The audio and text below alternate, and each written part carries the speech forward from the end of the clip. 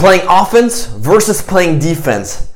This is one of the most powerful ideas that you're ever going to encounter when it comes to maximizing your willpower and your potential in life, when it comes to actually sticking to your good intentions and following through on the things that you said you would do. And so playing offense versus defense, what it really means is that most people in life are always playing on the defensive side.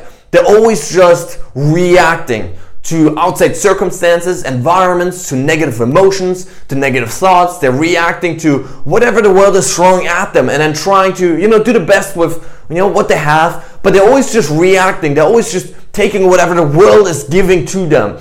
And if we think about willpower, that's a very bad strategy, because what happens is willpower is a limited resource, meaning with every decision that we make in our lives, willpower is depleted a little bit, right? Every single day. And what happens then is eventually, especially at night, people tend to run out of willpower, right? They get in a state called ego depletion, where essentially they're so out of willpower, so out of energy and motivation, that they're just at the mercy of whatever circumstances they find in their lives, right? And so then most people, what happens then is they experience those negative emotions and they will simply seek out immediate gratification. They'll seek out whatever is the easiest to do. And so for most people, their environments dictate negative choices. Their environments dictate, eating junk food, taking a cigarette, right? Because those things are available. Their environments dictate watching TV all night, right? Sitting on the couch, eating junk food, doing whatever it is that feels really good in a moment, hanging on social media all night, right? Because that is what's easiest to them.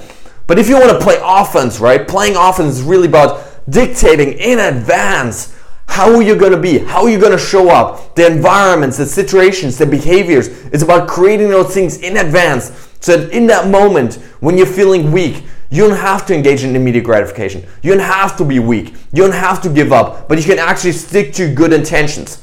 And so Walter Mischel, he's one of the world's leading researchers in this field of willpower research.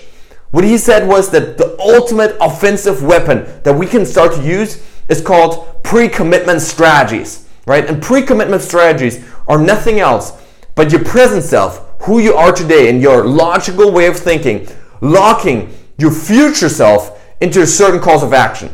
Meaning right now, in the present moment, you decide, in the future, I'm going to act like this. When I'm in this situation, I'm going to act that way, okay? And so there's really two ways two tools I want to share with you guys, two strategies that you can start using to put this, really into action in your own life. So the first strategy is simply creating environments that actually facilitate good choices.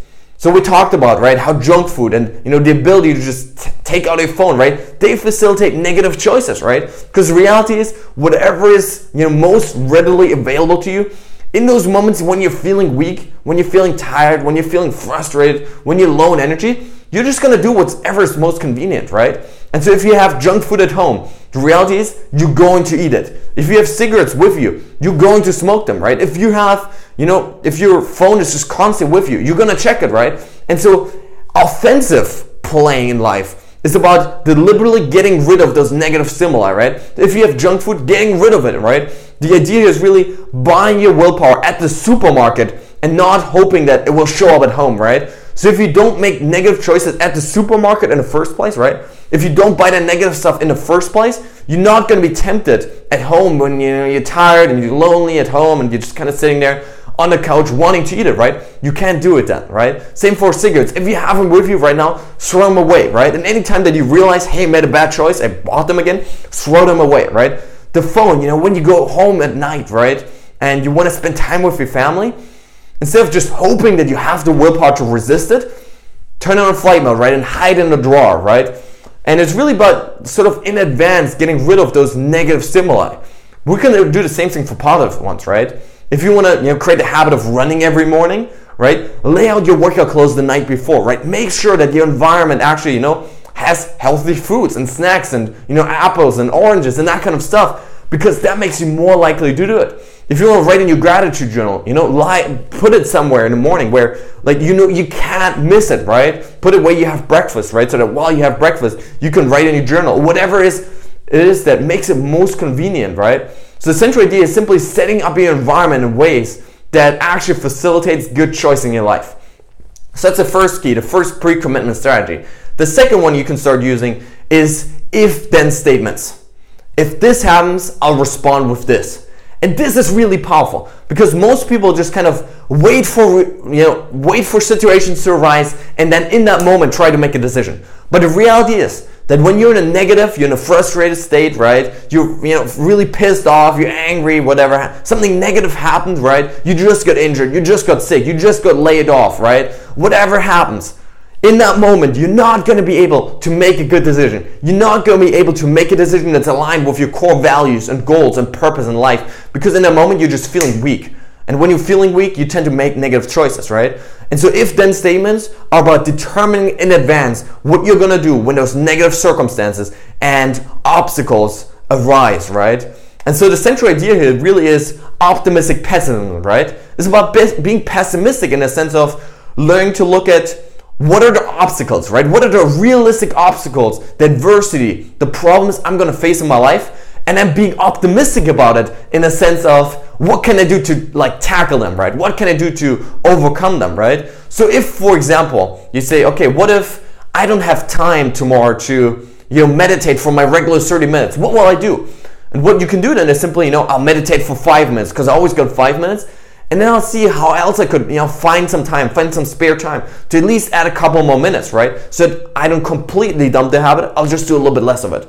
If, I feel too tired to go for a run tonight, what I'll do is I'll put on my running shoes and I'll head out for 1 minute. Because I always can do 1 minute, right? And the reality is, I know that if I just head out for 1 minute, right, I'll probably keep going. I'll probably not head back and just keep it done. But most likely, I'll keep going and keep adding another couple minutes and I'll start to feel better, right? And I'll keep going, right? If I'm just lazy and I don't really feel like starting that paper for my class, right? What I'll do is I'll take out my laptop, I'll open Word, I'll put my name up there, the date, and I'll write one sentence. Because I know that once I've written one sentence, it's a lot easier to keep going, right? If I feel tempted by immediate gratification, if I feel tempted to smoke, to drink, to overeat, whatever it may be in our lives, what I'll do is I take a couple deep breaths and I'll refocus on who I want to be, on my goals and the standard I set for myself before. And so it's really about getting incredibly clear on how exactly you're going to deal with the challenges that inevitably are going to come up in life. Because the reality is, in life, we're going to face challenges, right? There's going to be difficulties. There's going to be times when we don't feel at our best.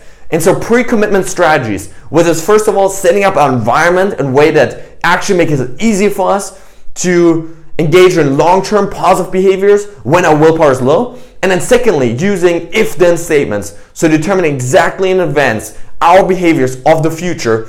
Those are really powerful tools that you can use to maximize your willpower and make sure that you stick to your good intentions even when you don't feel like it. So guys, I really hope you enjoyed this video. If you did, hit the subscribe button below if you haven't done so to get more videos on mental mastery, what it takes to live an epic life. Thanks so much for watching and see you tomorrow.